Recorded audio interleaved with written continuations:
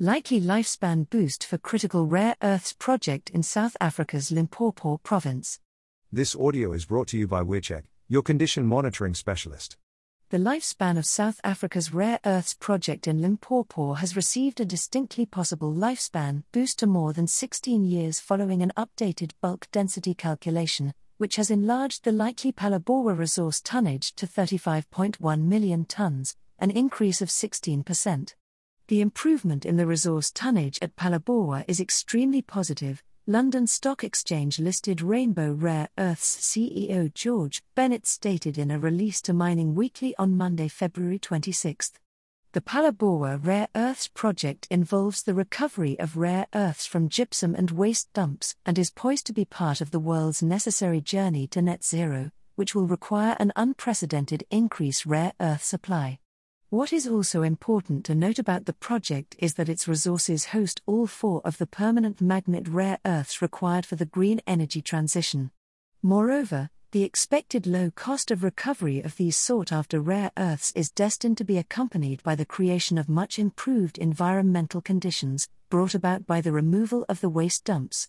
The two phosphogypsum stockpiles that make up the project's resource have been re-evaluated for density at depth. This has been done by Tetra Tec-group gypsum specialist Ardaman, which revised the drilling technique based on its worldwide experience that gypsum stacks increase at depth. As a result, the expected resource tonnage has been increased by 4.7 million tons.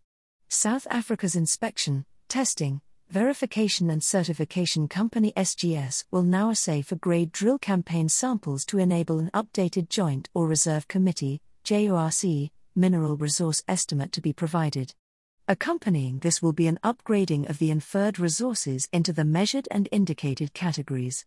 Phalaborwa has the potential to become one of the most environmentally friendly and lowest-cost rare earths projects anywhere in the world, TechMet chairperson and CEO Brian Menell stated in the November 8 media release to Engineering News and Mining Weekly.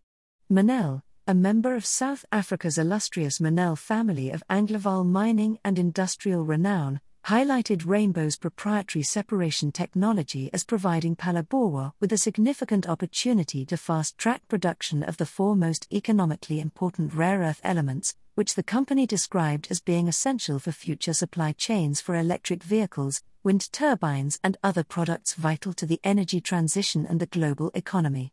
The project is expected to be cash-generative across the rare earths pricing cycle. TechMet, in which the U.S. International Development Finance Corporation is a shareholder, has been granted an option to invest $50 million equity funding in the capital cost and take a direct ownership stake of 15% to 33% at project level, underpinning the $151.5 million to $333.3 million equity valuation of the project.